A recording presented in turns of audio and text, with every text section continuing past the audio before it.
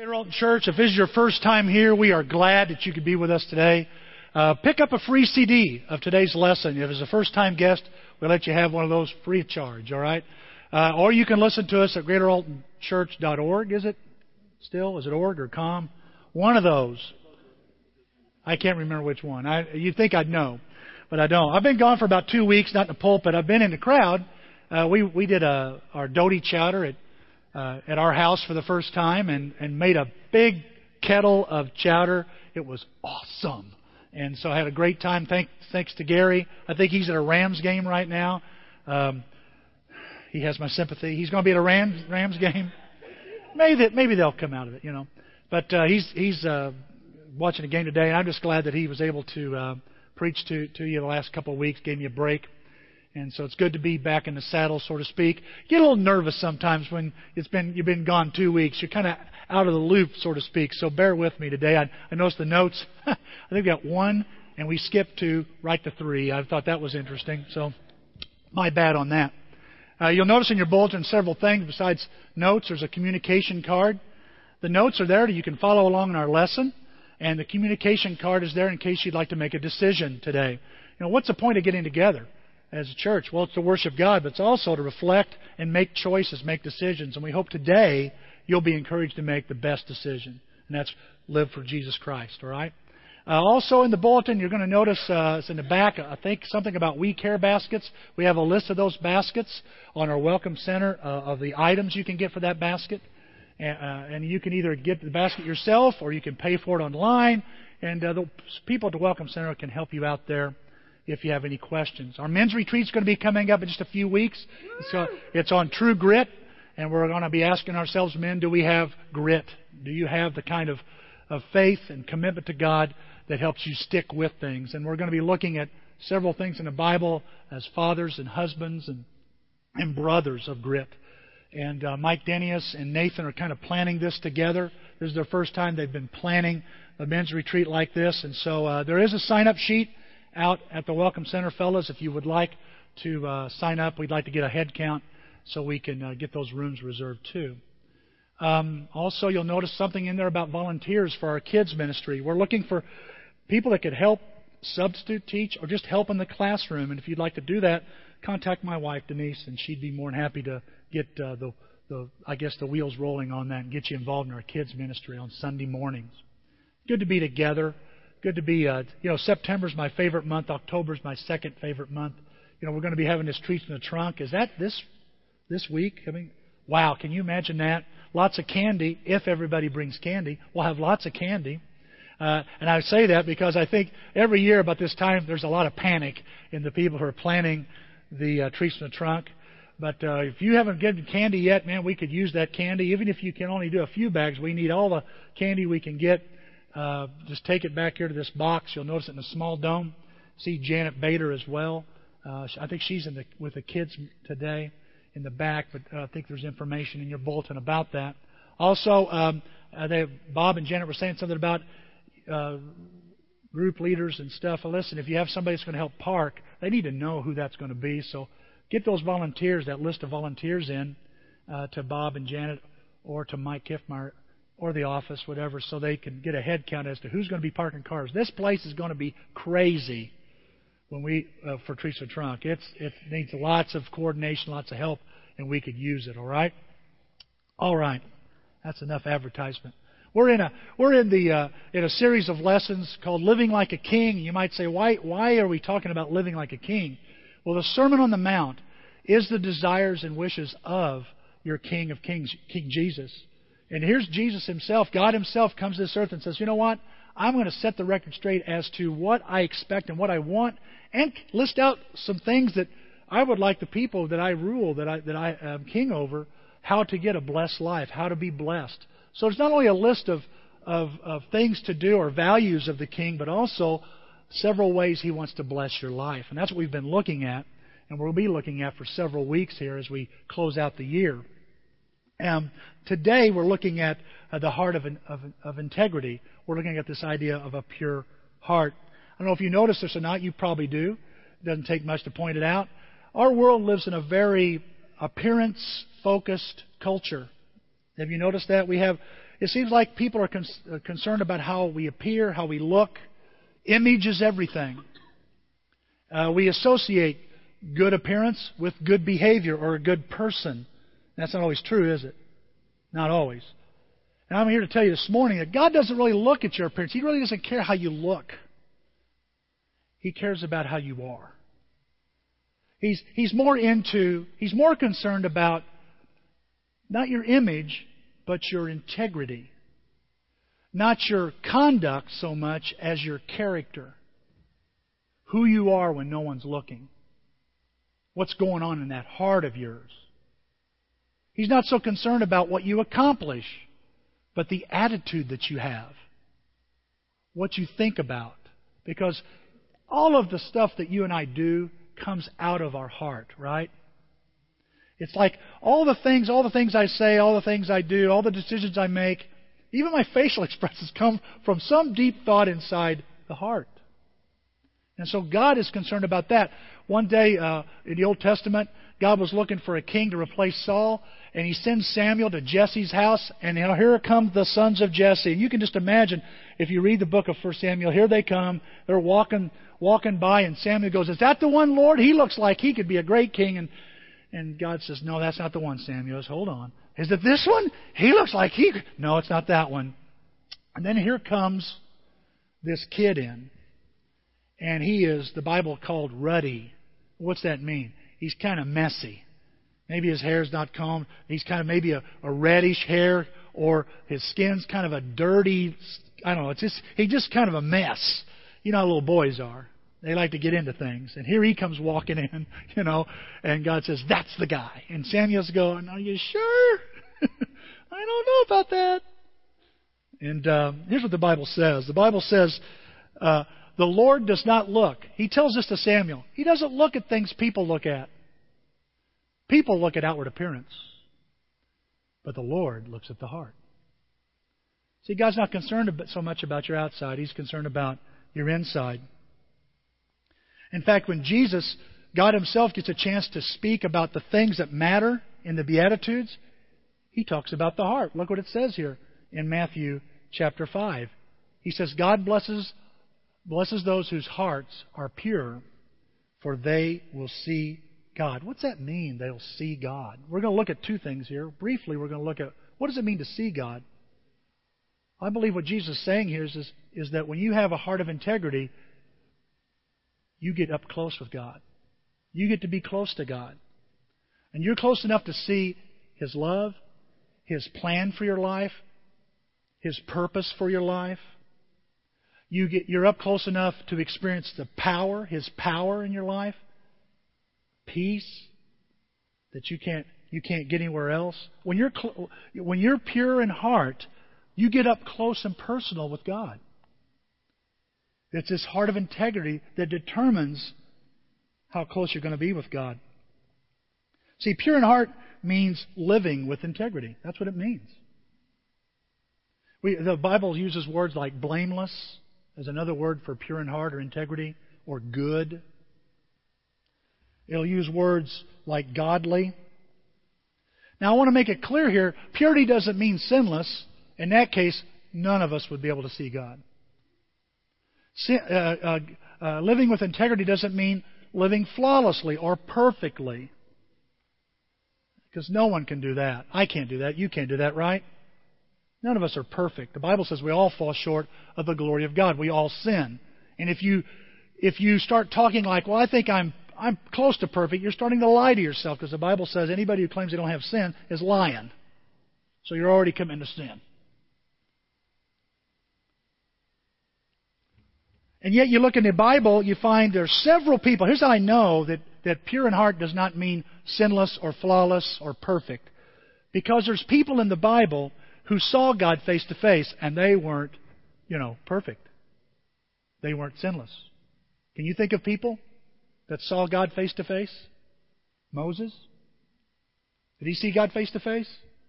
The Bible describes him seeing God face to face. Noah, the Bible talks about Noah, walked with God. Now, how do you walk with somebody you don't see him? He walked with God. And the Bible says he was a man who lived with integrity. Adam saw God. And the perfect man wasn't so perfect after a while. And quit blaming Eve. He just wasn't very perfect either. And so you've got people in the Bible who saw God face to face, but it didn't require they be perfect. It didn't require that they be sinless. So relaxed today. Because as we talk about living with integrity, we're not talking about being perfect. We're not talking about being sinless. We're just talking about having an attitude, a certain kind of attitude that God wants you and I to have in our hearts. He wants us to focus on what's going on inside, deep inside where no one else sees. No one else can see in our life. I think of one other fella, and that's David. Of course, we know David. He did all kinds of things. He did all kinds of sinful things. He committed murder, committed adultery. He acted like he was crazy. Talk about deceitful, just to get people off his back. And yet, when God looked at David, He said, here's a guy that's after my heart. How could you say that, Lord? He's not perfect. You don't have to be perfect. No, He's after my heart, Tim. And because He's after my heart, He's going to see me. You see, guys, again, that's the promise Jesus is making. This idea of purity in heart. It doesn't mean flawlessness. It simply means faithfulness. It's being faithful. Look at the Bible says here in Proverbs 11 up here on the screen. The Lord detests people with crooked hearts. What's He saying? The Lord's turned off by those kind of people. Aren't you turned off by those kind of people? Hello? Yeah, I've been gone 2 weeks. You seem like you're kind of tired today. Are everybody all right? All right, now take a breath. All right. Hey, he detests people. He's turned off by people with crooked hearts. But look what He says. He delights in those with integrity. It excites God. It brings God pleasure and happiness when people live pure hearts, with pure hearts. Now, what is integrity? You got a pen and you got some room on your notes. I want to ask you to write 3 words down. It'll help you understand a little bit more about integrity. The first word I want you to write is wholeness. Integrity is wholeness. What do you mean by wholeness, Tim?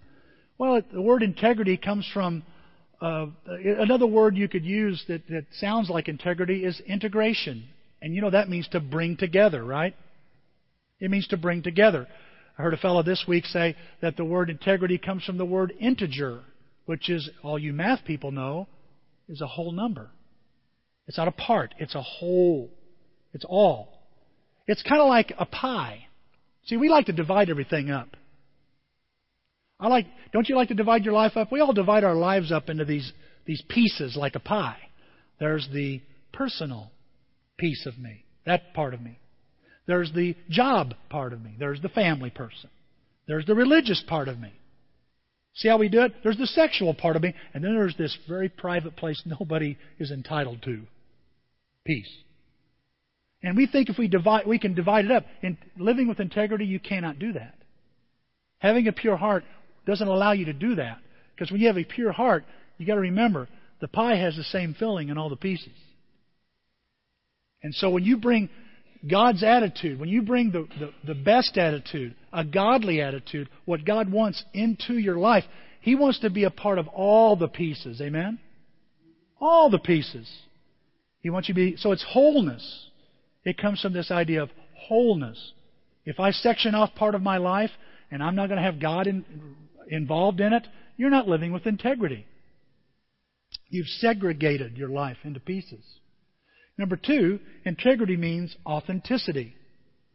It means to be real, up front.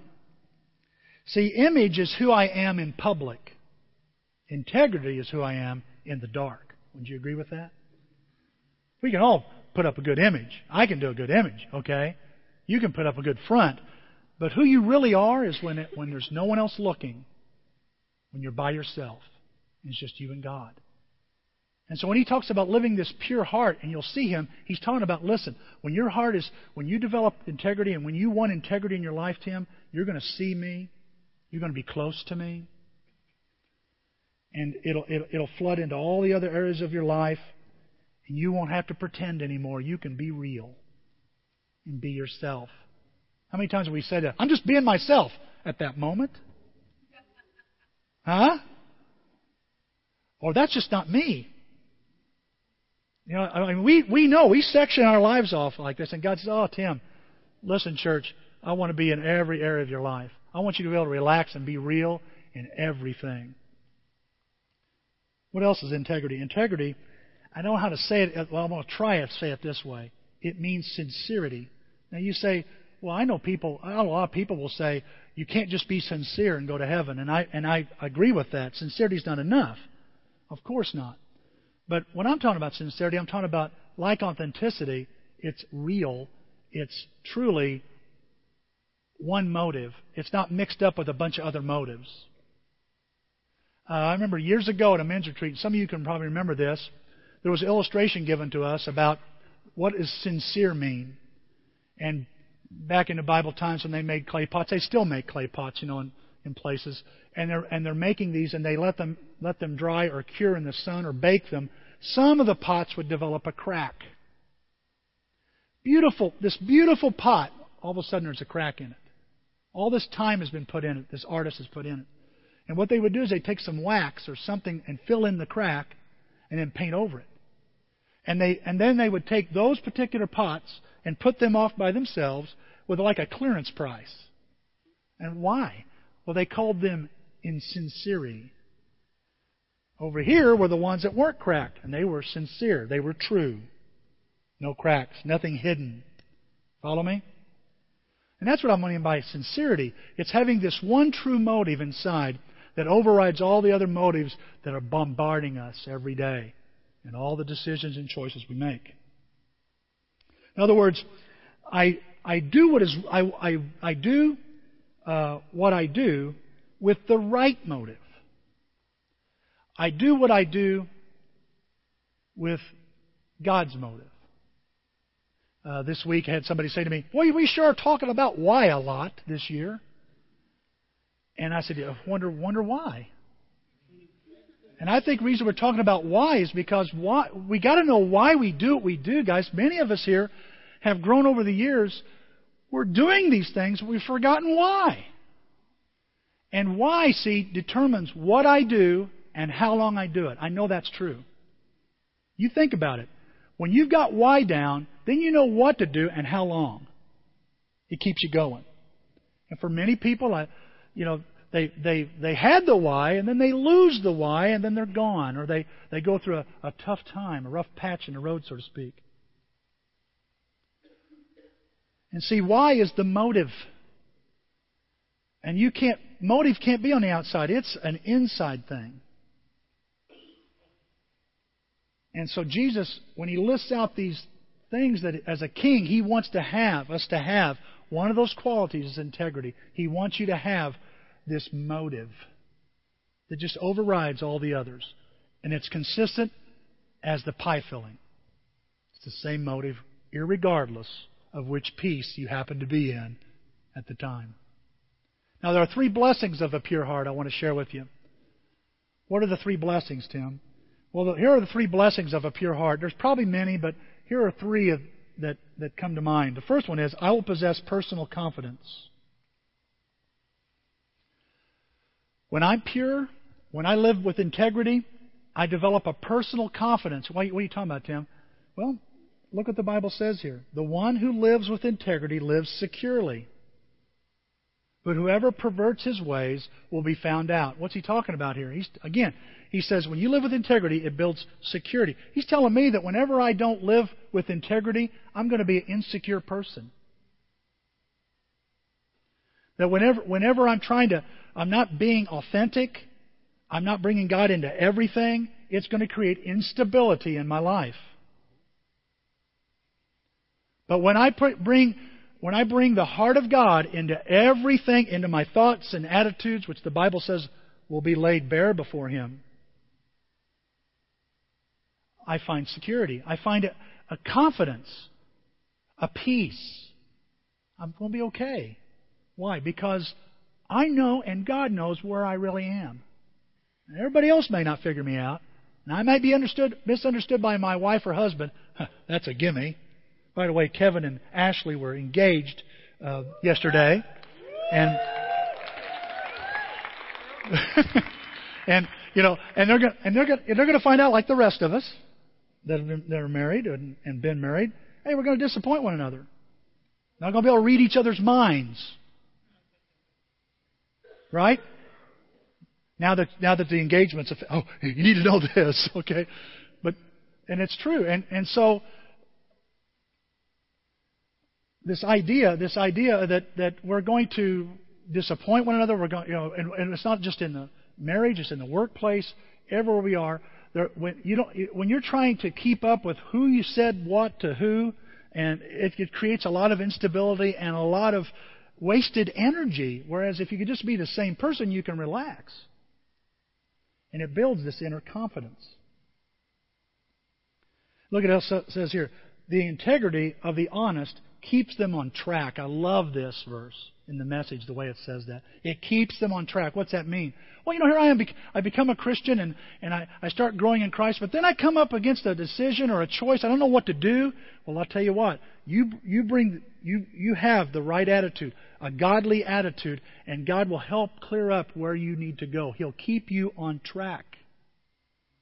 Whereas the deviousness of crooks brings them to ruin. In other words, they crash and burn because they're mixed up. You see, when I have integrity, I don't only see God, I see what to do at this moment and what to do next.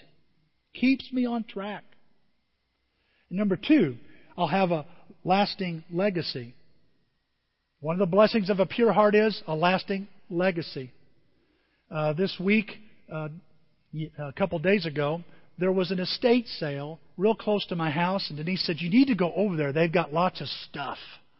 They had lots of stuff. I couldn't believe the stuff they had. And it wasn't dresses and, clothes.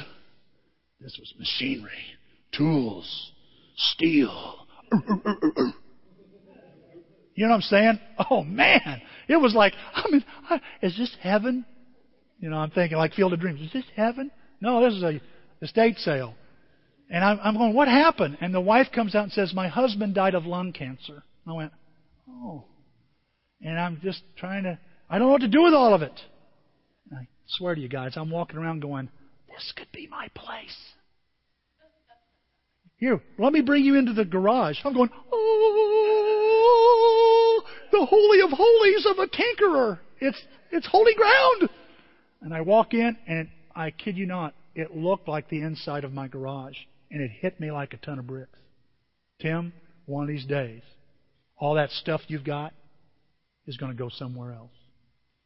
Somebody else is going to buy it. Denise is going to go, I don't know, he was a tinkerer. I don't know half this stuff. I don't even know what it belongs to. This woman says, yeah, he'd never throw anything away. I go, huh.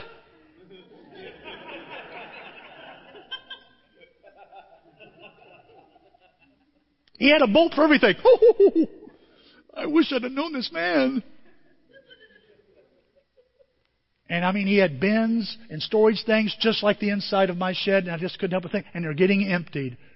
Everything's disappearing. Lawnmowers, electrical tools, thingamajigs. Oh, it was awesome. And it was all cheap. I didn't buy anything. It hit me. It's going to get sold. Someday Denise is going to have somebody, he's going to have an estate sale and goes, yeah, I lost him in December. And I'm looking around and I don't handle half of this stuff. And some young man's going to go, oh man, I know what that is. And then what's left will either take to Goodwill or thrown in the trash. Really excites you, huh? Isn't that nice to know? All your cool stuff is going to be gone. There's one thing that will last, and that's your character. You can count on your character is going to be around forever. All other stuff's going to go, but not your character, not your legacy. Look at this passage here. It says, the godly walk with integrity. Blessed are their children who follow them. What's he talking about? Legacy. He's talking about legacy. Everything else may go, but you know how you can leave a lasting legacy. We've been having this How to Have a Better Kid by Friday. Dr. Kevin Lehman. Some of us have been taking this. And I think we're in our 4th week this week. And you know what? You can come into this class anytime you want. You want to just drop by and see what we're doing. And you can just take it once. Just take one class. Every class is good.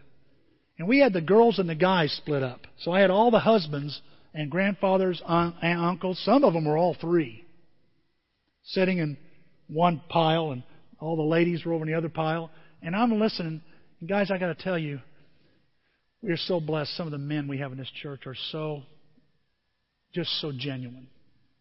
They're sitting there, and they could have faked it. They could have said, or said nothing. I'm just listening. But they sit there and go, I've messed up. We talked about mountains and molehills. The question was, what do you do when your teenage son comes in and says they want an earring? I mean, how do you handle that? Is it a mountain or is it a molehill? And we discussed this. And I listened to Dad say things like this. I've made too many moles into mountains. Oh, man. And maybe you can identify with this. Maybe you're thinking, as a mom or as a dad or as a grandfather, going, I'm not leaving a very good legacy. I'm not sure what kind of legacy I'm going to leave. Tim, I feel like my legacy is a failure. Listen to me. Your legacy is not over. You can change that right now by simply, I'm going to live with integrity. I'm going to start learning what it means to have a pure heart so I can see God and see what to do.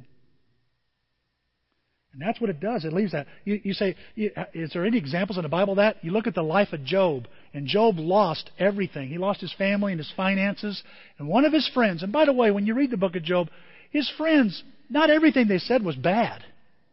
One of his friends said, if you choose to live with integrity before God and humble yourself, He will bless you and restore what you've lost. And that's exactly what Job does. And God restores it. He restores everything. And if you say, I've lost my chance of leaving a legacy, no, you haven't. You still got a pulse. And if you will live with integrity, humble yourself before God and live with integrity, guess what will happen? Your kids will be blessed. You will leave a lasting legacy, not only to your kids, but to your friends, to your church. That's the power of a pure heart. Number 3, I'll receive eternal rewards. When I just pursue, Lord, help me have a pure heart. Create in me a clean heart is what David would say. Give me this pure heart. What will happen? You'll receive eternal rewards. Guys, we talk about, I know right now, we're emphasizing at Greater Alton, it's important to please God and follow Jesus. Amen? But when you know where it's leading? Into the likeness of God. Absolutely. I agree with you there. But another place it's leading is eternity with God. And you will be eternally rewarded when you pursue a heart of purity. When you get into your thinking and your attitudes, which are behind your actions, behind everything you do, behind every choice. Look what the Bible says here. Jesus said this in Matthew 25:21. The master answered. This is a parable of the tenants, and he says to this one, the master says, "You did well. You are good and loyal. You are a good and loyal servant." He's saying you have a heart of integrity. You've been good and loyal. Goodness is a heart thing. Loyalty is a heart thing, not just action. You've been good and loyal. Because, look at this, because you were loyal with small things. I want you to circle small things. Why, Tim? Why the small things? We think that it's the big things that God rewards. Do something big for God and He'll reward you. Jesus says if you do something small for God, He'll reward that too. In fact, you do more small things than big things, if you just think about it. And it's in those everyday small things. Those little everyday choices. You're going to choose after we get done with this service. You're going to walk out these doors and you're going to get in your cars. You're going to go home. You're going to go off to eat somewhere. You're going to be working on something. That choice right there, what you do with your day, it's a small choice, has big benefits. You're going to go to sleep tonight, get up tomorrow morning, hopefully go to work, right? And when you get to work, go to school, what are you going to do there? You got a choice to make. And you do this every day, for years and years. It's these small things. He says, if you'll be loyal to them, you're loyal in these small things, I will let you care for much greater things. Well, greater things in this earth? Absolutely. Greater things in heaven? Always. There's only greater things in heaven. He says, come and share my joy with me. In other words, come and see. Because you're pure, I'm going to let you see what I've got prepared for you.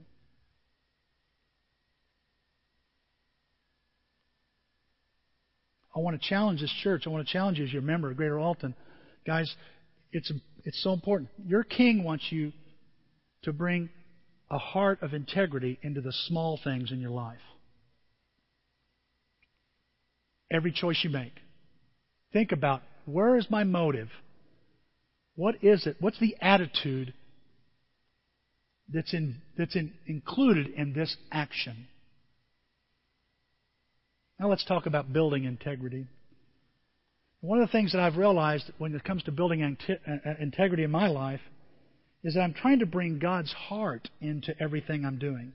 I'm trying to bring God's attitude, getting rid of mine and put God's attitude in there. And one of the ways I think is illustrated so well is in Psalms 15 here. And we're going to look at it here on the screen because I didn't have room for it in the notes. What does it mean to be pure in heart? Let's read this. Look at this with me. It says, "The Lord, who may stay in your tent? Who may live on your holy mountain?" What's he saying there? He's saying, who gets to see you? Who gets to be with you? Who gets to be close to you? I'm going to be in your tent. Who gets to see and experience your presence? Who gets to see the plan you have for me? You know, who gets to see the purpose that I was made for? The purpose you've been made for. The power you need to overcome whatever you're facing. Who gets that close to God? And he says in verse 2, the one who walks with integrity. He starts there. It's almost like he's talking, it's the Sermon on the Mount, this beatitude in more detail in the Old Testament. I wonder if Jesus was thinking about Psalms 15 when he said, "Blessed are the pure in heart, for they'll see God." Because David explains what we're to bring this purity, this integrity into. The one who walks with integrity does what is righteous and speaks the truth within his heart. See that? It starts there. Tim, it starts telling the truth to yourself, accepting the truth about you in your heart. Letting truth be in your heart first. Why? Because then it comes out. The one who does not slander with his tongue or do evil to a friend or bring disgrace on his neighbor on Facebook. Oops, sorry. Slip up.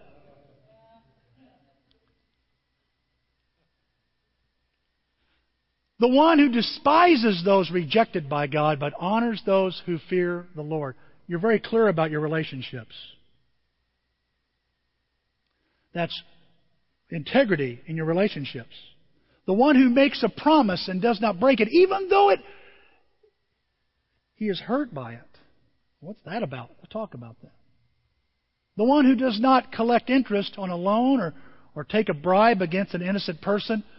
Whoever does these things will never be shaken. You want to have security? You want to be steady? Get integrity. He says you do these things. We're into doing things. What do we do? I want you to know, I think he's saying you bring integrity into these things. That's what you do. You bring God's heart into what you do. Into these pies, these pieces of pie. Let the filling be the heart of God. And see, when you do that, you bring the best attitude. The very best attitude into anything you do. Okay, you ready? Let's look at this then. How do I build integrity in my life? What do I do? Well, first I do is this. I build integrity in my life by purifying my motive. It has to start there. Let me ask you, look at it, by the way, look what it says here. It says here, this is the very first part of that psalm. Who may live on your holy mountain? The one who walks with integrity. He says, you've got to purify that motive, Tim. If you want to see me, you'll be close to me. You want to experience me, you're going to have to deal with that motive of yours. I mean, guys, What is your motive? What is the why you do what you do? If there's anything I've learned from the Scriptures and from personal experience, it's this. You can do the right thing with the wrong motive, and it don't count. You can do the right thing, but with the wrong motive, and it don't count. Fellas, has this ever happened? Here's some flowers. Yeah, but I had to ask for them. Here comes the shame. Yeah. Wah, wah. How many? You know what I'm saying? Well, you did that. I cleaned up the room, Mom. Yeah, but you only did it so you could have the car keys. Motive ruined it. See? But I did the right thing. Yeah, but did you have the right motive? I'll do the right thing to use somebody. I'll do the right thing to manipulate something. I'll do the right thing to control something. God doesn't bless that. If you're doing stuff, guys, right things with the wrong motive, that's not living by integrity. That's selfish. I think about the Bible. It has so many places it talks about the heart. James, doesn't he say something like, you ask but you don't get because you ask with the wrong motives? But I'm praying, God, give me this job. But what's the motive? So I can make some money and get a car and get some stuff.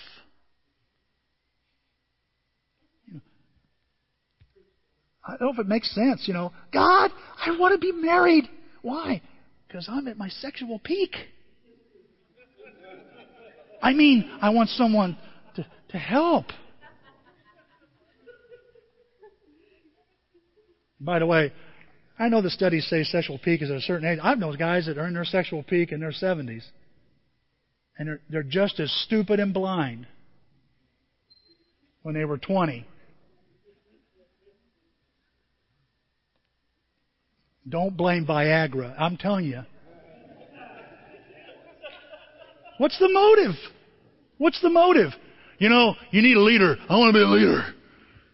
You need a leader around. You hardly got any leaders. What's the motive? God, help me be a leader. Why? So people will look up to me.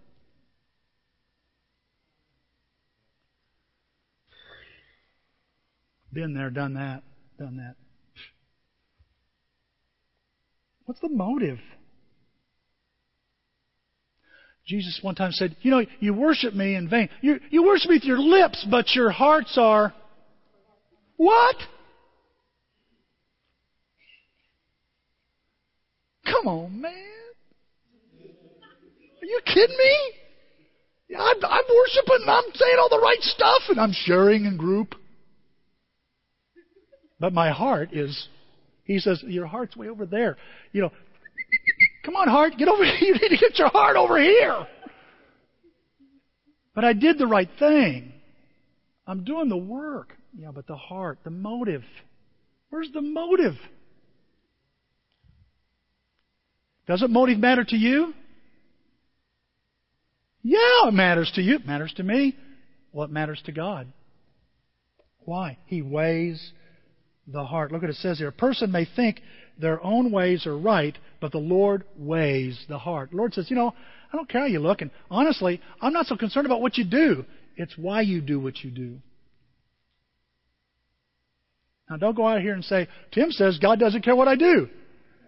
If you are concerned about why, it will determine what you do. So I got to purify that motive.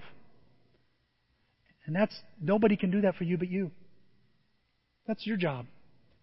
Number 2, by keeping my promises. If I want a heart of integrity, I've got to bring this into the promise making. You guys keep your promises? Look what the Bible says here. He says, the one who makes a promise, and this is the one who stays on the holy hill or gets to be there. The one who makes a promise and does not break it. What's he saying? I'm there when I say I'm going to be. I'll do what I say I'm going to do. I'll take care of it if I said I'll take care of it. That is personal integrity, guys. Have you thought about any promises you've made? Can you remember any promises you have been broken? I heard this week. I'm just going to pass it on to you. You tell me, you decide whether you think it's true or not. It said the number one thing that causes resentment in children is parents who make promises they don't keep. They say things. Have you ever heard them say this? But you said. But you promised. But you said. But Dad, you promised that. But you. Is there a promise you've made to your kids? A promise maybe you've made to a spouse? I said I'd take care of it. You didn't take care of it. Well, I forgot. Okay. And? Okay, we got the mental problem now. Now let's work. What are you going to do with this? I'm going to follow through the promise. It doesn't make me off the hook. I'm sorry. It happens. We're Greater Alton. We're just a goofy church. I've heard that said before. Like we got to pass on that because, guys, listen, this is not an easy lesson to preach, let alone hear. Amen? Do I keep my promises? It says a lot about me if I keep my word. Look at here. People who promise things that they never give are like clouds and wind that bring no rain. Full of hot air. They appear, but they're really something else. But Tim, what about when the circumstances change? I've made the same excuse. I've done the same thing. Well, the circumstances have changed. But look at this passage again. This is Psalms 15. The one who makes a promise and does not break it, even though he is hurt by it. The real test of integrity is, will you follow through on a promise because you made it to God or you made it to a person and maybe you think they've disappointed you, either one, but you'll still follow through, even if it hurts.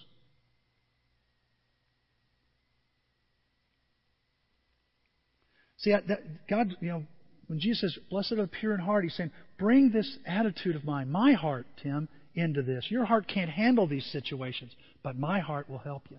My heart can handle that. Your attitude can't handle that. Get rid of that attitude. Bring my attitude in this situation. But Tim, they wronged me. Tim, they cheated. Or God, they cheated me. I know, Tim, but bring my attitude in. You think I've never been cheated? Think I've never been wronged? You think you've never cheated me, Tim? You think I bless you and forgive you because you deserve it? How many times has God fulfilled His promise in your life and in my life, not because of how good we are, but how good He is? He doesn't break His promise. Number 3, by managing my money ethically. God wants me to manage my treasures. This year it's I'm yours, Lord. We've been talking about stewardship all year in some way, and here it is again. And God wants me to bring integrity and purity, His heart, into I handle money. I was telling the first service, I noticed something about Jesus. How much did Jesus have? He had everything. He had everything. But He lived like He had nothing. You notice that? He had everything, owned a cattle on 1,000 hills, had all the gold, all the silver, and yet when He was killed on the cross, all He had was a piece of clothing His mother made Him. That's it. Well, I guess He didn't flaunt it. He didn't live like it was all that mattered. And when you bring God's values to money and treasure is different than your heart or mine. And He says, I want you to manage your money, Tim. Manage your things like I would. Look what He says here. Who can dwell in the holy hill? Look at this, Psalms 15. The one who does not collect interest or on a loan or take a bribe against an innocent person. What's He saying? He's not controlled by money. He doesn't make decisions based on finances, but by faith. I'll give you a name. You tell me if this guy made a decision based on finances or faith. Judas Iscariot. what did he decide to do? He decided to betray Jesus over money. Listen, here's the principle you got to catch. He made a spiritual decision based on finances, not faith. Listen. He made a spiritual decision based on finances. And what happened to him? It ruined him so much, he'd go hang himself. I often wondered, could Judas have come back to Jesus and got forgiven? I'd like to think so. But it screwed him up so much in the way he thought about God and the way he thought about things, he gave up. The love of money is the root of all kinds of evil. Judas understood that. And some of us here, we make a spiritual decision based on the minimum wage. Or instead of, what does God want from me? What does God want me to do here? Do you spend more money than you make? That's not living with integrity. Do you pay back what you borrow? If you don't, that's not living with integrity. Do you try to hide and cheat others? I'll hide this under miscellaneous.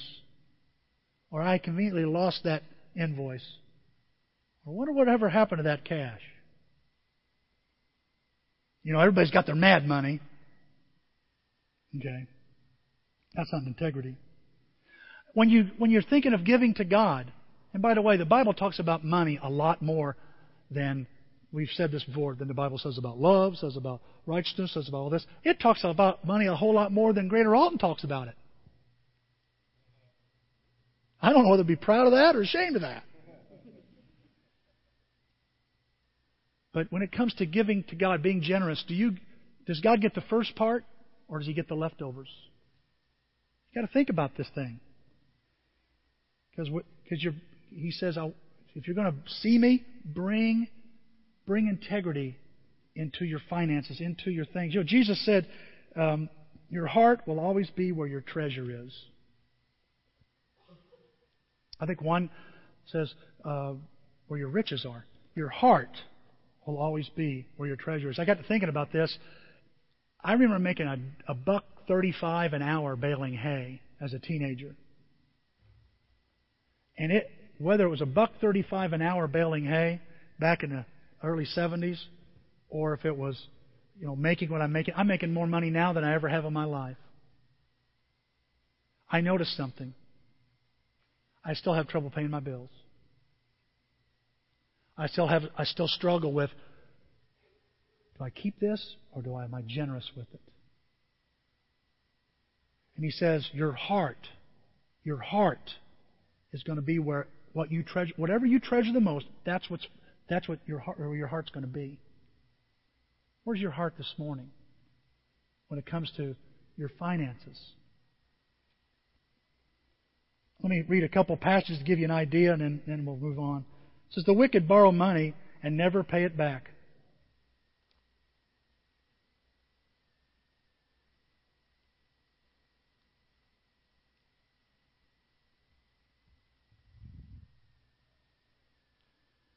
The wicked borrow money and never pay it back. But good people are kind and generous. One translation says, good people, people of integrity, will pay it back with some interest. Look at this next verse. This is where you have integrity as Christians. That is also why you pay taxes. Because the authorities are working for God when they fulfill their duties. Pay then what you owe them. Pay them your personal and property taxes, and show respect and honor for them all. Whew. That's a tough passage, huh? Tim, you're talking about integrity. Our government. Talk about a group of people that spend more than they get. They're the ones that need to look at this. They're the ones. I understand that, and they should.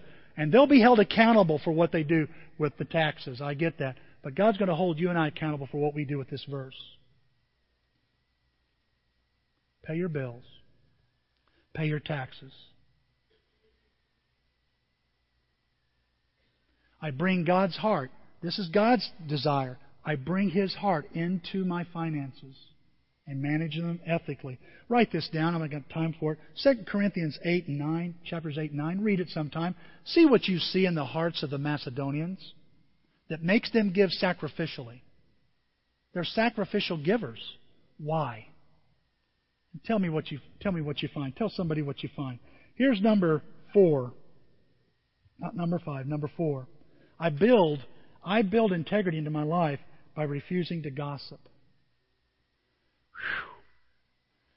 Are these points going to get any easier? Refusing to gossip.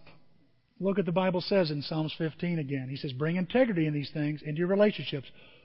He says, who will dwell in your holy hill? Who will be in your tent? Who will be close to you? Who will see you? The one who does not slander with his tongue. One other translation says, one who doesn't do damage on other people with their words. They don't do slander with his tongue, do evil to a friend, or bring disgrace on his neighbor. I want to say something, and it's, guys, every time you gossip, you give up your integrity. What about listening to it? That's an accessory to the crime. That's just an accessory to the crime. You know, just a week or so ago, I'm hearing some stuff. And it's juicy.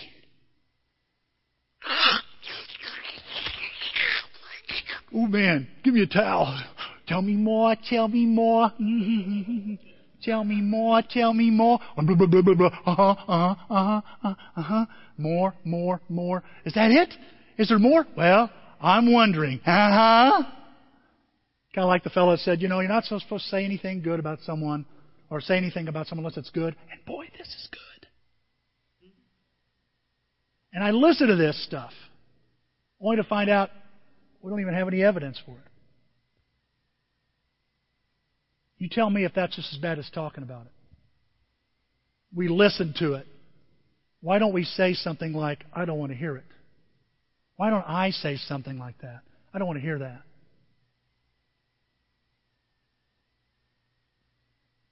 Gossip destroys lives. It'll destroy yours. You may think, oh, I'm destroying that person's reputation. And guys, let me tell you, you are destroying their reputation, but you destroy your character, and that's what lasts. You have to refuse. You have to refuse to gossip. Look what it says here. A gossip can't be trusted with a secret. Can you keep a secret?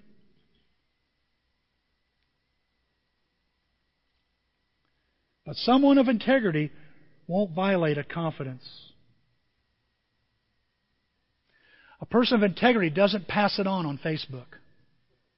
Doesn't tweet it. No, they let it die right there. I don't like these verses. They're such indicting verses. Look at this one here. Anyone who spreads gossip is a fool. Well, there you go. You call me a fool? No, the Bible is. The Bible says you're a fool. The Bible says I'm a fool when I spread gossip. Why is it in churches it runs rampant more than any place else? Say, I don't know, the workplace is pretty bad. I think the church rivals the workplace. I'm in both. And you know why I think that the reason it's rampant in both is because the heart is in both. So if I change the heart, both are gone, wherever I am. Number 5. I bring integrity. God wants me to bring integrity in my life. Well, how do I build it? By doing my best at work. Someone called this vocational integrity. I make this vow that I'm going to give my best at work. Who can dwell on your holy mountain? The Bible says in Psalms 15. It says, the one who does what is righteous. You say, well, that's pretty generic. Yeah, well, one of the things I'm telling you guys, if there's something that Christians ought to be doing is working their best at work. What it would do. First, you'd have to call the EMTs because your boss or your foreman or whoever it be is having a heart attack. We spend 8 hours there, a third of your life there. And God looks at that. I think of a passage of Proverbs. It says, all hard work brings a profit, but mere talk leads to poverty. You ever heard of that verse? It's not on your screen. It's not in the notes. You know what I'm talking about? It says, all hard work brings profit, but mere talk leads to poverty. And I got to thinking, how could that be translated today? Of course it means talking about it isn't going to change anything. You've got to go out and do something, right? But if I had fun with it, all hard work brings a profit, but talking on your cell phone too much is going to get you fired. Texting while you're supposed to be working is going to get you written up. You're not going to get anything done. I'll never forget, I had a guy one time installing glass. We got a call from a customer saying, listen, this guy is on his phone. He spent more time on his phone than on my car. And he's yelling obscenities at somebody. And I knew who it was. I knew he was talking. I knew he was doing the talk. He didn't have to tell me the name. I already knew who it was. And I knew he was talking to his ex-wife. And she's like, this is unacceptable. Like it was acceptable for me? See, people hire character. And who you are when the boss isn't looking. Do you tend to work hard when they show up? Denise this week walked in and goes, everybody get to work, I'm here. And we always joke, there's the boss, she's coming in. She signs the checks, the most powerful hand in C&W. So we kiss it and kneel down, Not really. But do you work your best? Do you goof off at work? I mean, today we've got all these gadgets and all this stuff. We can be on a screen like we're working on something and we're really watching something. And then here comes the boss. One click and we're legal. I mean, what does the boss see? Better yet, what does the real boss see? As a Christian, you don't work for just that guy or that woman. You work for the Lord. The Bible says here, a person who doesn't work hard is just like someone who destroys things. What's he saying? You're just as bad as if you vandalize the place. You're sabotaging the business.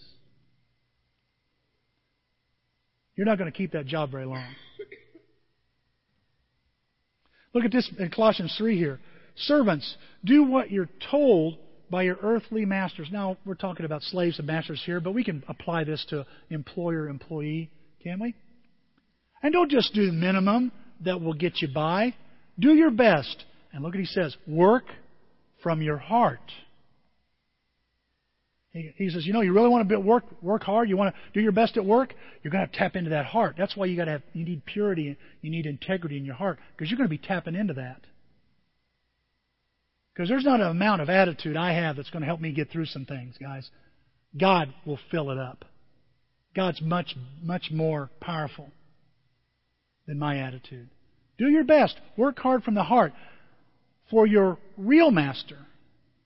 He says, for God, confident that you'll get paid in full when you come into your inheritance. Keep in mind always. He's saying, keep this in your heart. Keep this in your thinking. Keep this inside. This thing going all the time. You know, always that the ultimate master you're serving is Christ. That's a different attitude. You got a boss that doesn't act like Christ. He acts like the Antichrist. What do? Change attitudes. The sullen servant who does shoddy work will be held responsible. Being a follower of Jesus doesn't cover up bad work. So I want to encourage you to go out of here and work hard. Work smart. Work with integrity. Number 6. Is this the last one? Hooray! Number 6. I build integrity. Go ahead, put it up. I build integrity by being real with others.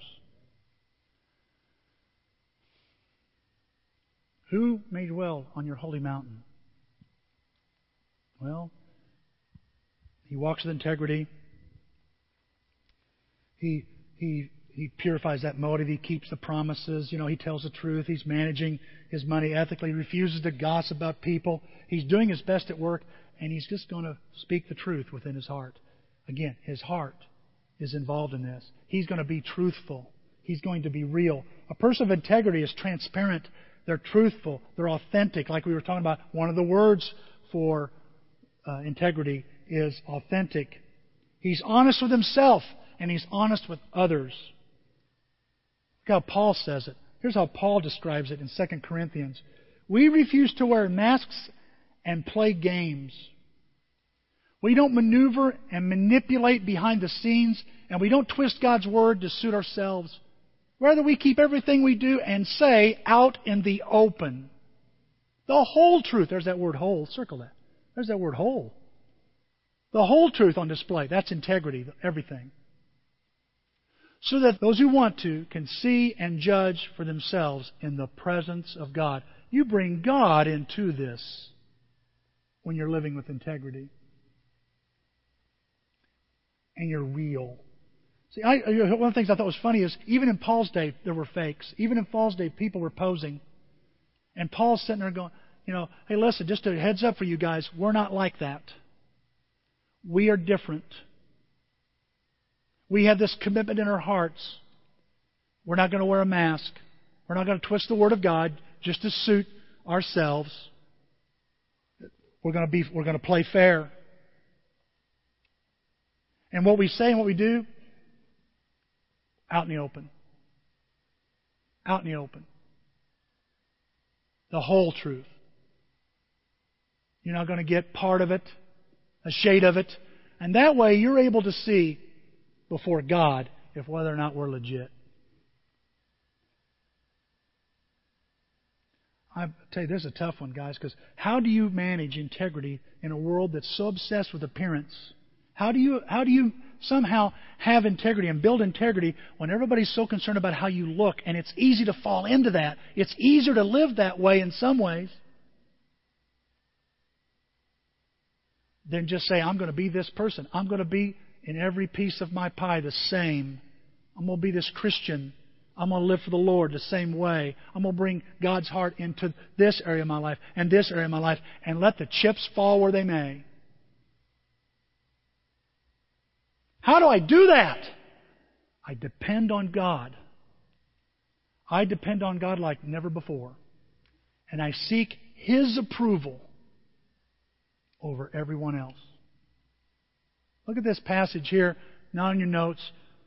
Look at this one. This is in 1 Thessalonians 2. So you can see we're not preaching with any deceit or impure motives or trickery. For we speak as messengers approved by God to be entrusted with the good news. And look what he says here. Our purpose is to please God, not people. He alone examines the motives of our hearts. What's he saying? I'm going to depend on God, Tim. Why? Because if I depend on myself,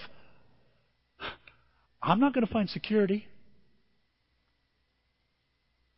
Guys, I tell you, I got to thinking, what do we do when we get in jams? We start depending on ourselves, and like that's going to bring us security. I'm already insecure, and I'm going to trust me? Well, that ain't going to work. No, I trust in someone who brings security. I trust in God. You see, this sermon is not an easy sermon to hear, and it is not an easy sermon to preach.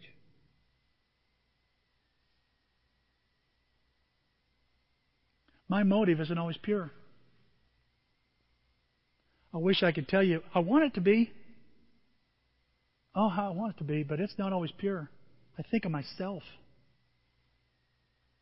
In certain jams, I won't think about what would be the godly thing to do. I think about what would be the Timmy thing to do. And I fall for it. I want the right motive. But sometimes I don't have the right motive. Promises? I've made promises and broken them. Oh my. Made vows to God, promises to God. How many times? Broken them.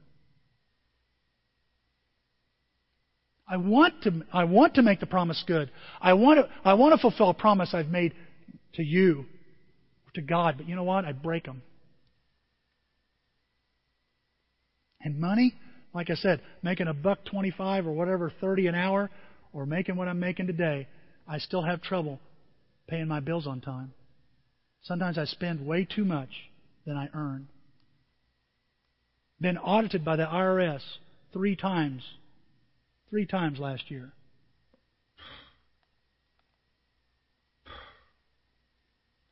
Did not keep very good records. Paid a price. I want to do the right thing. My heart, I really do, Lord. Church, I really do. But the truth is, I fall short.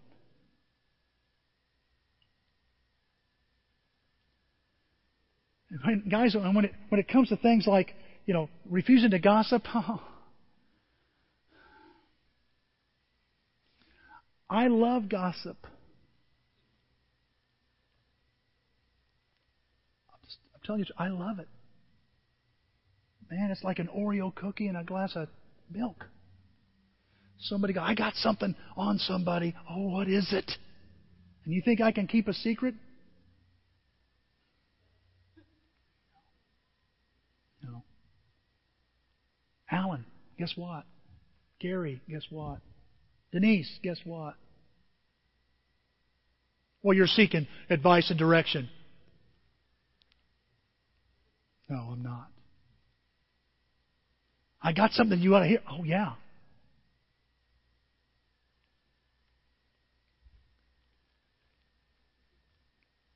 And I wish I could tell you I always do my best work and I work the hardest, but honestly, there's times I slough off and back off and slack off. And I'll do my best. You say, why are you telling us this, Tim? Because I want a pure heart. And I just know I'm not the only person here. I want you to know I got just as much issues as you do. And a lot of people may count us out as a church at times and criticize us, but we're all in this together. And we are a mess. We really are. And how do we get purity in our hearts? By getting real with it, with our sin, with our shortcomings, and just saying, look, this is who we are, warts and all. And we depend on God and not someone else's approval. Your boss, guys, when you live with integrity, your boss isn't always going to be happy. When you live with it, because she may ask you to do something that's unethical, and you'll say no. Living a godly life, living this pure in heart, your spouse may not always be happy about it. Oh, you're getting all holy on me now. No, I'm just trying to develop integrity in my life. We got to start now. Your kids may not like it. Your parents will not like it. Your friends won't like it. But God will love it. And you will too. It says, this is the passage, the final passage on your notes. It's in Psalms 51. I love this passage. This is David who really messed up. And he messed up. Just messed it all up. Committed adultery. Killed some people. Lied. And look what he says to God. He says, God, he knows it starts with God. God, create a pure heart in me. You're the only one that can do it, Lord. No, I can't. He's proven that. And you can't and I can't. We've proven that, haven't we? God, create a pure heart in me. Why? Because God can. And renew a right attitude within me. Give me purity of heart. This morning, where do you need to bring integrity in your life? Why not call out to God, create in me a pure heart? Why not ask God, give me the right attitude. Give me, Father, I'm a mess, but give me what I need to bring integrity into my life. I believe you'll see God more clearly when you do these things. There's a card in your bulletin that gives you a chance to respond to this lesson. I hope you do. Maybe there's a decision you want to make. Maybe one of these areas you say, I need to bring integrity in that area, and ask the prayer team, our ministry that prays. You don't know who they are. You know, they're behind the scenes praying for you every day. Why not let them pray for you about that issue? You say, I don't know if my prayers get anywhere, Tim. Prayer team, ask them. They'll get there. And God will bless you when you bring integrity into your heart. Let's pray. We're going to pray together, and then we'll give you a chance to, as we sing a song, to fill out that card. Then we'll take up those cards as we sing a closing song, as well as our contribution. Lord God, oh Father, create in us, create in all of us, Father, a clean heart, a pure heart, Lord. Would you give us the right attitude, Lord? We know our attitude gets in the way. We know, Father, our heart, our motives are mixed. Father, we've cut our life into pieces, Lord, and we know that because of that, we are getting eaten alive because of that. We refuse to put you in certain areas of our life. Lord, help us stop that and repent of that. And just say, Lord, you can be in this too. You can be in my private life. You can be in my financial life. You can be in my work life. You can be in my sexual life, Father. You can be in. You've got the whole pie, Lord. I want you in all of it. Give us the courage, Father, to pray that this morning, Lord. Father, I pray you'll clean up our motives. Help us pursue the best motive, your heart, and let it begin by just being a person that will please you. Lord, help us keep our promises, manage our money. Father, this week when someone's got something they want to say or we hear something, help us refuse to gossip and be trusted with a secret. To do our best work come Monday morning, Lord.